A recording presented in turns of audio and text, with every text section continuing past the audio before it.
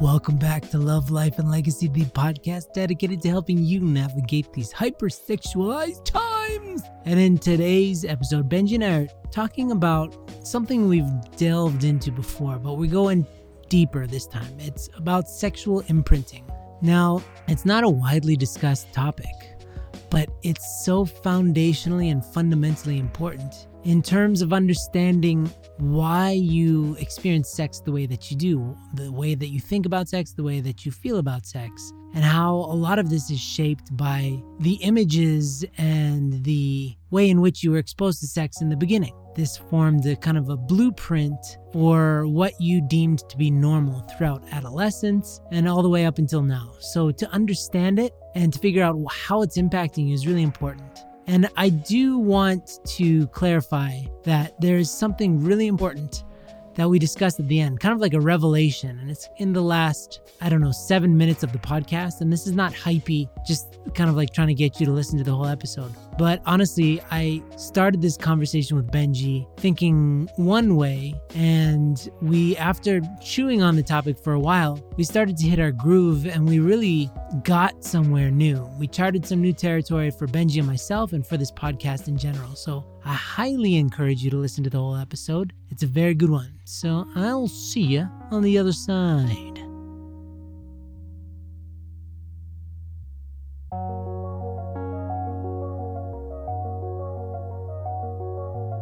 Welcome back, everybody. Welcome back, everybody. We got everybody shut up. Welcome back to Hanu Podcast. Love and Legacy. How you doing? Benji's back on track.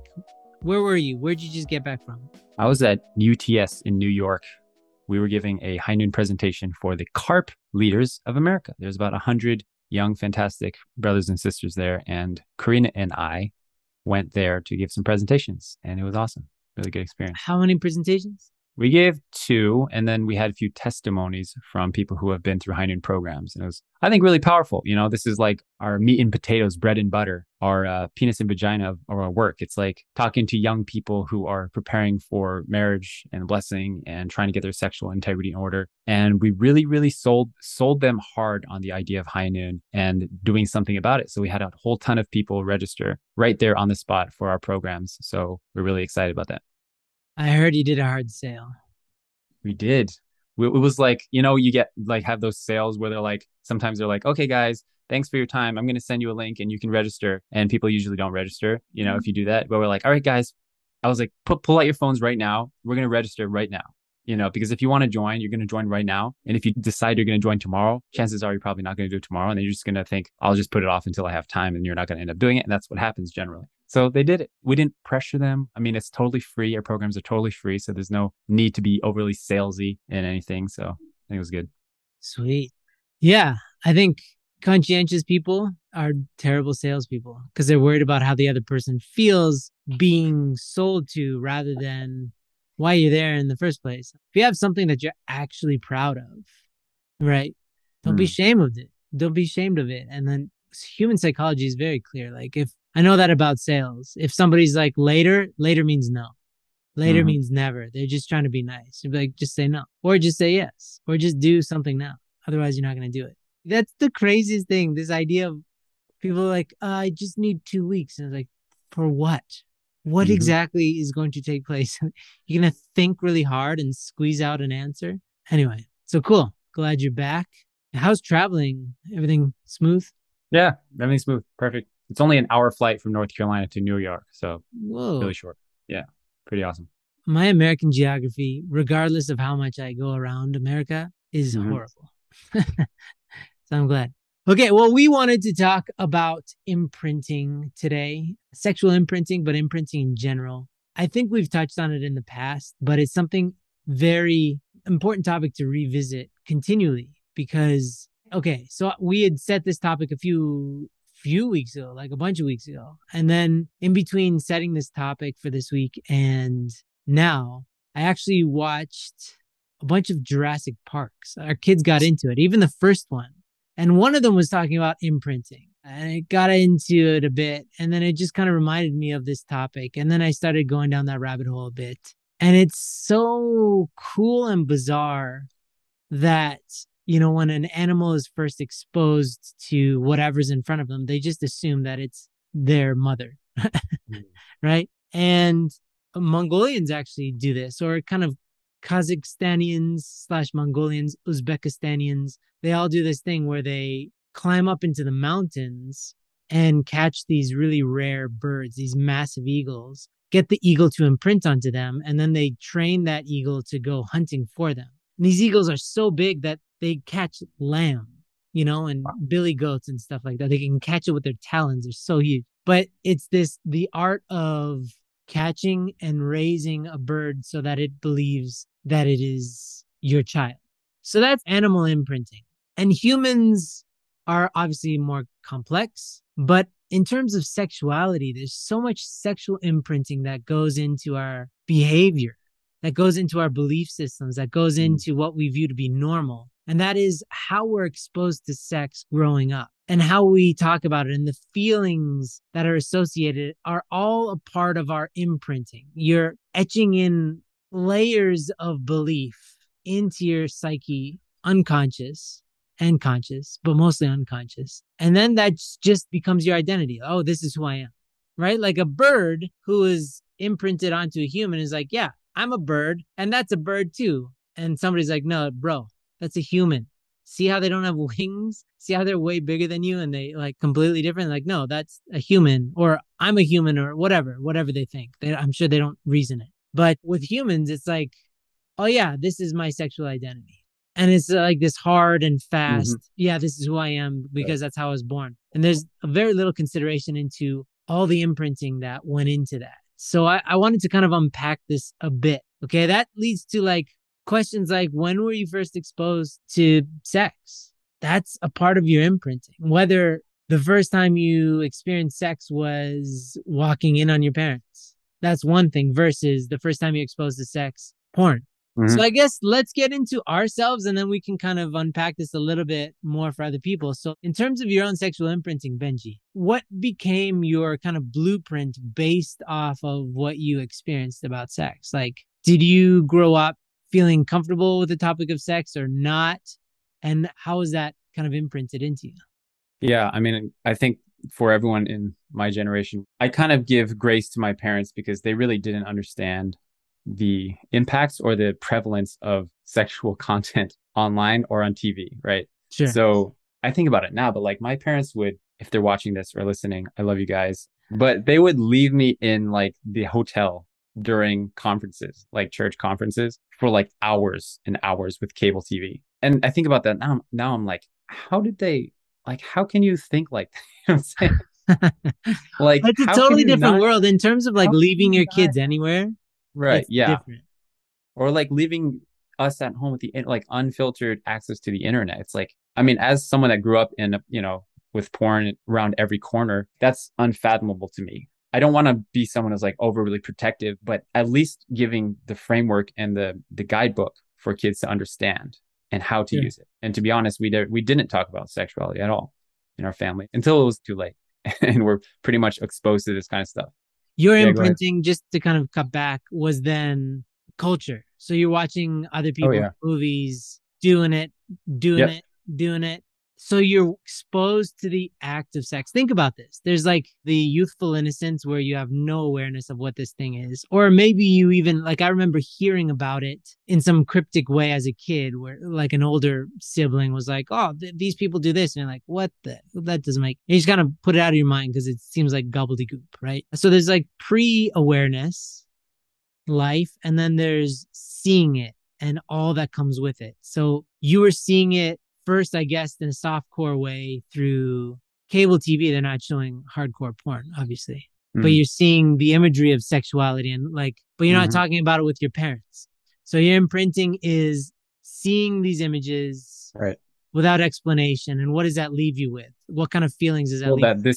Well, first of all, it's the first time I saw porn, I was disgusted and intrigued. It was like shocking. Like, this is gross, but obviously very curiosity inducing. And obviously it was like, this is what sexuality is like. This is what sex is. That's what I thought.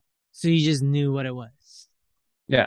It's kind of like I had to unlearn that through the process of quitting porn. But my first imprint was like, this is what sexuality is. But I remember And I think about it now, it's like, actually, it is not.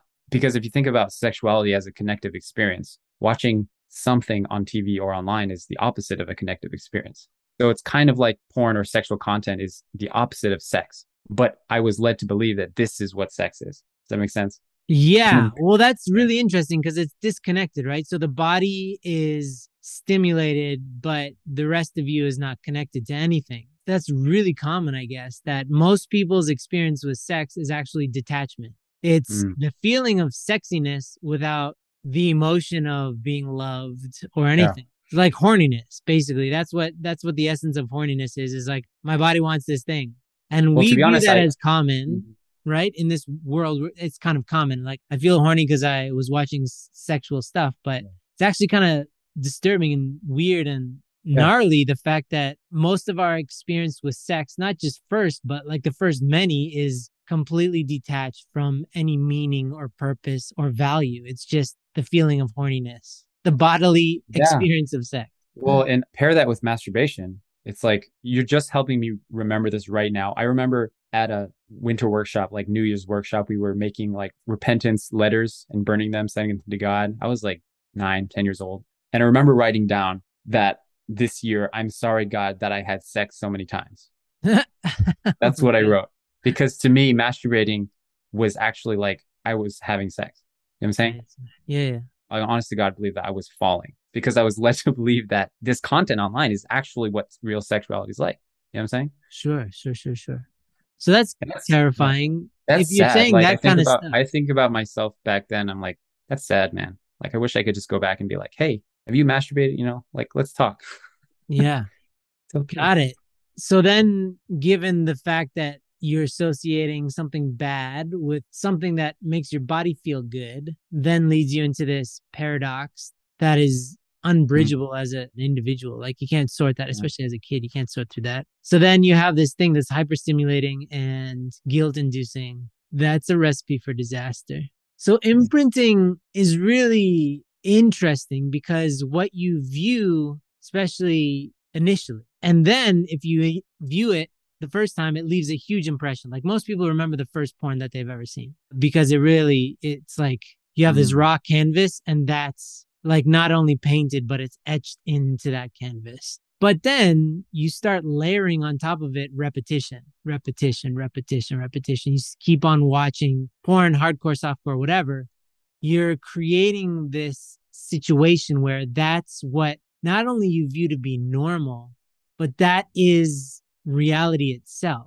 There is nothing outside of that because that's all you know, because you've just repeated it so many times that that's truth, actually, right? That's truth. And so it's like conditioning you to believe that certain behaviors between men and women are normal, certain types of sex are normal, and that you should behave a certain way. And we've heard that from so many people in their testimonies. And the fact that porn nowadays is becoming much more violent and extreme. I've read countless statistics and surveys and testimonies from people, especially women, who are like, I was just like with this guy and then he started choking me, you know, because that's just becoming more normalized in porn. So it's like it's being enacted more. And it's like abhorrent behavior, clearly, right? Clearly, if you're objectively, if you're just going down the street and like, hey, is it okay to strangle somebody? And if the question was like, sometimes, depending on the situation, or never, I think the average person would say it's never okay to strangle somebody, right? It's like a hateful act of suffocating somebody, right? Constricting their breath. And yet it's becoming increasingly more common, not because humanity is seeking after new ways to hurt each other, but because we're being conditioned by this imprinting, by this repetition of imprinting these violent images for no other reason. And to be a little bit graphic, but I'm not going to get into details because I know everybody's situation, but like the idea of anal sex to me is absolutely the advent of porn, because they did surveys before porn was a thing, like 100 years ago. It was always called sodomy for a while. And please hear me out, people, because we don't usually get this graphic on this podcast, but it was always considered to be kind of a vile act, especially amongst heterosexual couples. But marketing is a tricky son of a gun, Hmm. Marketing like sells you on stuff that you don't necessarily want or need. Just like Yeah. we don't need leather jackets, but if you see the right person or people wearing leather jackets, all of a sudden you want it. Anal sex is the exact same. It serves no functional purpose, but it's such a huge part of the imagery lexicon of porn. And it's so normalized.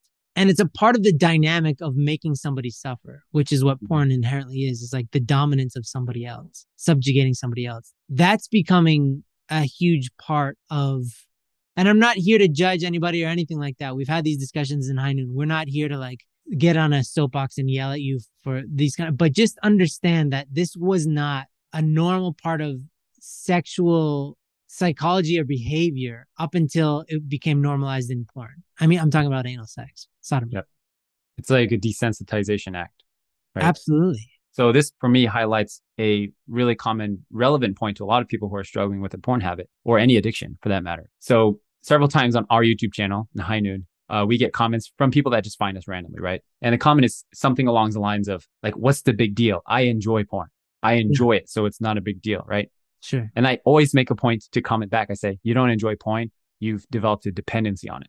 Because this is, I mean, with whatever kind types of sex people have, et cetera, it's like people will justify and say, oh, I was like, oh, I like being choked or I enjoy Yeah. choking people. Therefore it's fine. It's natural. No, you don't. You actually dislike it. You've developed a dependency on it. And the same is for porn. When people first watch porn, it's not that enjoyable, actually. When people first smoke, it's not that enjoyable, right? But because it's a chain link addiction, the dependency is there. You find out that's like, oh, when I do this, when I'm stressed, it helps me de-stress. And then all of a sudden you feel like you enjoy it. But I would say that you don't enjoy it. You just have the dependency on it. And that's how addiction is created, right? Yeah. Well, this is interesting because I do see holes in that logic, but it's not because I disagree with it. I just feel like this is something kind of uncharted territory for us in this Yeah. podcast, in this debate. And so we do have to think about it. But the idea of do you like it or not, that's very subjective. And it's kind of dangerous to tell people that they don't like something that they experience joy from because who are you to say kind of thing. But at the same time, I know exactly what you're talking about. I know Mm-hmm. exactly. And part of it is it's not the thing, it's how it makes you feel because you've added meaning to it. Something that's substantial, like smoking, it actually is triggering a certain chemical reaction in you, which gives you Mm-hmm. pleasure, right? But obviously, smoking kills you. Like that's been proven. So it's not that you enjoy killing yourself in small doses of poison. It's Mm-hmm. that it produces chemicals within you that are enjoyable and you're willing to pay the price, which is, sucking in air that's toxic, right? So why is it that people that smoke a pack a day develop that need over a long period of time and they can't just be satisfied with one a day? Oh, yeah, yeah. That's because chemically it is addictive, obviously. But it's not the smoking that's enjoyable per se, it's the ritual. Because I know plenty of people that they love the cigarette after a meal. And there's actually reasons, scientific reasons why that's the case, right? But again, you are willingly ingesting poison. It's not just tobacco, it's all the additives that are in all cigarettes in the Western world, right? That actually there's like arsenic and all sorts of crazy stuff that actually are poisonous to you. But it's the fact that when you eat and then you smoke, the ritual of taking out this thing is cathartic because now you're either alone and pensive Mm-hmm. and you're smoking by yourself, or you're in a social setting. And if you're with smokers, I know a ton of smokers, and that's how they make a ton of friends anywhere they go. They're like, hey man, could I bum a cigarette? And all of a sudden they have a new best friend, right? So it's either highly social or highly kind of reflective. So there's the ritual aspect, but then there's the residual chemical aspect. And I don't want to get too technical, but like that's also, if you think about it, porn or sexuality, it's not necessarily the act, but it's the ritual of with something like porn, it's being by myself Yeah. and going into this fantasy land. But then there's also the residual chemical enjoyment, which is I have this massive dopamine spike. Well, I think it's also important to define pleasure Sure. because you can define pleasure by short-term pleasure or long-term pleasure. Yeah, I yeah. would say short-term pleasure, yeah, smoking is pleasurable, watching porn is pleasurable, but long-term pleasure, probably not. Oh, for sure. It's like another example is fitness exercise. If someone goes to the gym and then they like start bench pressing whatever, and it's really hard because they've never done it before, and then they say, "Oh, this is too hard. I'm going to give up." Short term pleasure, yeah, it's easier to give up, but long term pleasure, what's harder? going to the gym and being healthy, eating healthy, or being overweight and dying early because you're unhealthy. So I think it's just a matter of people's definitions of pleasure. And people that tend to have addictions tend to think short-term pleasure as opposed to what is actually healthy and actually pleasurable as a lifestyle. Hey, if you're getting something good from this episode, you will probably really enjoy our other podcast, the Blessed Couple Podcast, where we talk about how to create a smashing marriage and experience God in the process. And yes, we talk a lot about sex. We have incredible guest speakers that I think you're gonna really love. All you have to do is search for Blessed Couple Podcast on your favorite podcast player, or just click the link in the description of this episode. Thanks, back to the show. And this, I got to go back to the idea of imprinting, because this actually is a very sneaky way that imprinting influences us, in that when we associate emotions with something that we've seen. So let's say you watch a movie. Let's say you have a favorite movie star, and every time you watch their movie, they're so cool and they make you feel cool when you act like them. I knew this one dude that kind of looked like Brad Pitt. This was like 20 years ago, and he had really long hair. And he would get this compliment a lot. And I could see that it was coming out in his personality, that he started to kind of laugh like it because he was getting validation, you know? So he was becoming this thing because he associated Brad Pitt with being cool, and he felt cool acting like him, and he was being validated by the world around him. So he was getting the benefits of role playing, right? He was playing the role of being like Brad Pitt. This, if you think about porn, it's the same thing. When you watch certain scenarios and you associate pleasure with those scenarios, and then you start acting them out in your life, and you get validation. You get validation from the choking or from whatever, because they're acting like the people in the screen made you feel. Then this is more ways in which your imprinting is then getting more imprinting, because it's solidifying it in terms of your identity of what you think is natural, what you think is right. But it's all based off of broken template that's based on fantasy and based off of you copying something else other than something that's what's truly natural to you. Do you see that? So like, it's quite sneaky that when we watch porn and base romance off movies, most of the pleasure that you're deriving is actually copying and role playing what you're seeing in media. You feel cool because you're getting validation that you're like them, like the people you saw in the movie, like the people you've been watching in porn, like the music videos that you've been watching. And then it makes you feel special. But because it's not true, then it doesn't last. And then it also leads to insecurities because you're role playing and you're never actually authentic. Does that make sense? So like, watching porn doesn't make for better sex. And copying porn actually leads to more sexual dissatisfaction for both people, statistically speaking, right? But like you said, short-term pleasure, but long-term does not help. There's no stat. There are psychologists that try to push this idea, but there's no statistical actual validation that is true, that if a couple's suffering, they just need to watch more porn and then their relationship will be better. And it's never the case. There's someone I was talking to yesterday at UTS in New York, and he has been experiencing the ramifications of sexual imprinting very much in his life right now. So he took me aside right before I was about to leave UTS, and great guy, That awesome, happens awesome. a lot, by the way. They're thinking about it so much and they want to do it, but they're also terrified. And then it's like the second you're about to leave, they're like, oh my God. And then something takes over. Can I talk to you? No, Yeah. awesome high noon dude. I love him to death. He's probably listening to this. See, he was talking about his kind of ups and downs with his sexual integrity. And he's kind of in a new level in his life right now where he's more isolated, more alone just because of life circumstances, right? And so he said he's been really struggling. And he's essentially kind of given up on trying. Right. In the sense of trying, like being part of a high noon group, which he was. And now he's starting again because of our conversation. Right. But he stopped being part of a group and he stopped really investing in it. And so I asked him, like, specifically the last time that you acted out, what were you telling yourself? Like, what was the justification going through your mind in that very moment? And he said, like, well, I was really bored. And then like the next second he was watching porn. There was no decision-making time. So the time window for him was like a spike. And it wasn't like a gradual. It's just like, I'm bored instantly, like alleviate this boredom with some kind of stimulant. And so I was like, okay, what is your brain telling you? And he's like, well, I felt aroused and I really didn't want to be aroused. And I felt like this would help my arousal. it'll help me stop being aroused and this uncontrollable desire to release, right? And I was like, do you think that's true? Do you think that's true that porn masturbation is the only way to alleviate your arousal? And he was like, yeah, in the moment, I do believe that. And then, so I helped him ask him questions, and I helped him understand that this is sexual imprinting 101. You're not aroused because you're an overly sex drive, high sex drive person. You're aroused because of porn. Does that make sense? Yeah.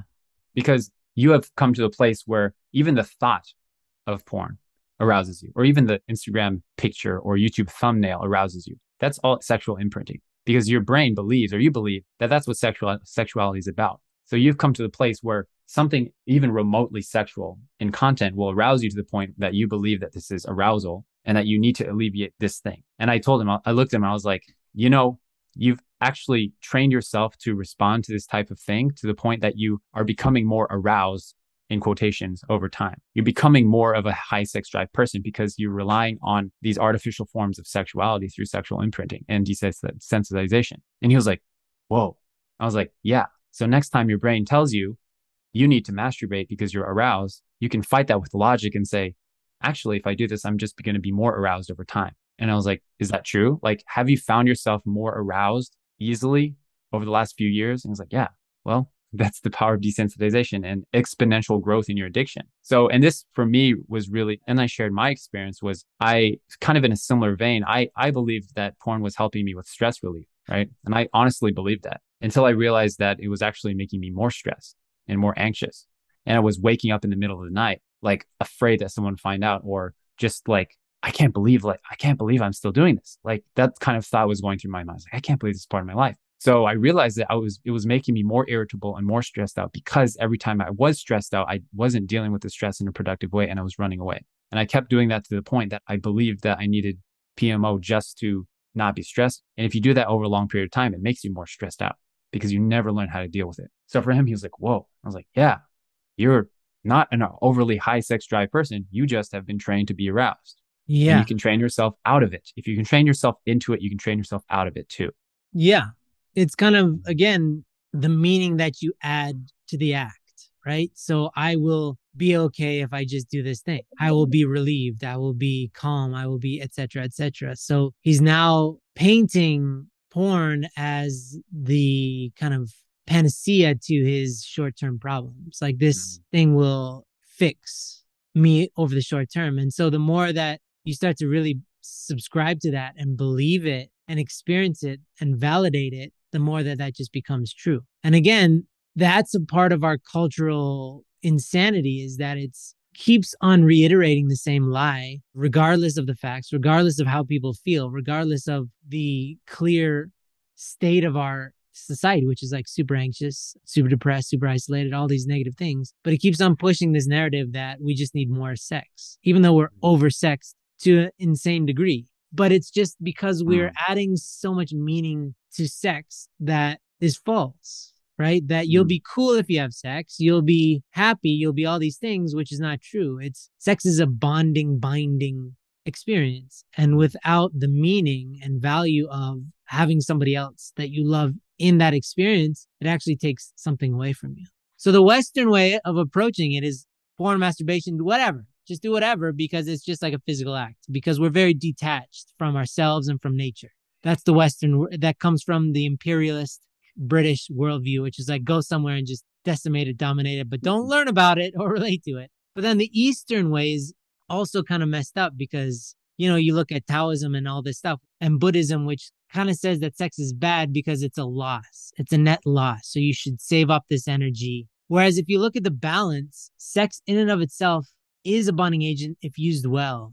And you do recoup that energy lost if you're with somebody that you love, because you're imprinting your love upon that person when you have sex with them. You feel more connected to them. You trust them more. It's on both sides. This is like chemically and, scientifically well documented that the more you have sex with somebody, the more that you've invested in them, the more that you trust them, the more that you feel close to them, emotionally, mentally. But it's predicated on the fact that you're already in a relationship with somebody that you trust and love. It makes it more so. And devoid of that, sex without somebody that you love, so masturbation or casual sex, also amplifies your insecurities more. It just makes more of whatever already is. So if you're lonely, the masturbation will make you more lonely. And if you're in a committed relationship with somebody that you love, it'll make you more in love with them. See, so sex is an amplifier of what already is. But our imprinting through media does not let us know that. It just says that sex is this really exciting thing and it doesn't matter who you're with, so long as you're attracted to them. And it doesn't try to clean up the mess that it created. Right. Because if that was true, then Hollywood would be the epicenter of love and camaraderie and all this. And it's not. It's the epicenter of dysfunction. Right? I have never met someone who masturbated and then right after was like, I'm going to go change the world. Like, I'm going to go start a business. I'm going to go work out. It's like usually opposite, So no, I agree. I think every time my wife and I are intimate, it's like, yeah, the next day is always awesome in terms of our relationship. We're both very like happy, cloud nine, inspire. It does a net positive for sure. And if you think about the things that get a bad rap, so there's sex, money, power, they're all just amplifiers in the same way. Money isn't inherently good or bad. It depends on you. If you're a very altruistic, generous person, you're going to do some really cool things with that money. You're going to create foundations. You're going to do all this stuff to change the landscape. But if you're a corrupt person, very easily that it's going to be the death of you. But same with sex. Yeah. Same with, power. Power can be used in a very good way. If you have a voice where people listen, you could raise awareness on certain things or whatever, but it could also turn you into a horrible monster. So all of these things are not inherently good or bad. They're amplifiers of what already is. Just potential energy. That's what someone told me once. Sure.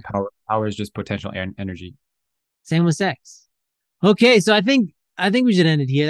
We went all sorts of places I didn't expect, but the idea is that like imprinting really is like a template for what you view to be normal, both from a intellectual perspective of like how you see the world, but also emotionally, what you feel is normal. And so to look back at your templates, to look back at this imprinting and to learn about where you got these ideas from and how you relate to sex and what are the origins of that, and to clean that up. We all need cleaning up, trust me, because we all have a lot, dysfunction baked into us because there's all sorts of madness that we've learned from our environment, from society, whatever. So to kind of look at that and then to sort through that and to create a new normal for yourself based off of who you want to be, right? Sexual integrity is when your sexuality is in line with your values and your beliefs. And so in order to get that, you kind of have to sort through, well, what do I already assume about sex and feel about sex, and like what's good and what's harmful. So I hope this was helpful. And as always, Benji, what should they do after they listen to this? We love you. Give us love. No. What's the hard sell? I thought you were into hard sells these days. Oh, hard sell. Let us know if you have any questions or feedback, and you must absolutely join a High Noon program if you want to take your life to the next level. There is absolutely no risk at all for you. Everything we do is completely free right now, and everything we do is not that difficult. If you think 13 weeks for a program is hard, then you don't have a life. Sorry. Whoa. It's only 1 hour a week. It's only 1 hour a week for 13 weeks. If you don't have 1 hour a week, then we can't help you. But hard sell. I guarantee you spend 10 times that on social media per week. At least. Okay. Yeah. Thank you, everybody. And we'll see you next time. Thank you.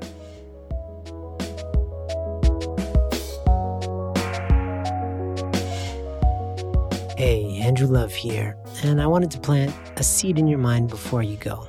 You see, a lot of people, when they start to consume our content, they listen to our podcast, they watch our videos, they read our blogs, they start to believe in the idea of freedom as a possibility for them and their lives. And it is. You can break free from porn. You can build amazing, eternal relationships. But it requires you to make the jump.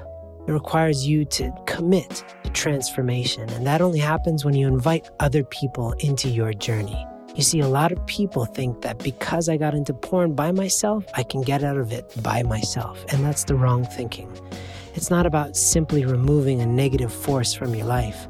It's about creating fulfillment and connection and intimacy with other people. So we really recommend, first and foremost, that you build a team of accountability partners, facilitators, group members, and we can do that. We have all of that waiting for you, but you need to first reach out to us. If you already have people in your life that you think can help you, we have online courses that will teach you both how to create a dynamic that works in terms of accountability But if you don't have an accountability partner, we already have volunteers who are waiting for somebody to help. We have groups that are waiting for somebody like you. But your role and your job is to merely reach out to us, and we can work together with you to create a powerhouse team so that you can build the life of your dreams. We look forward to hearing from you.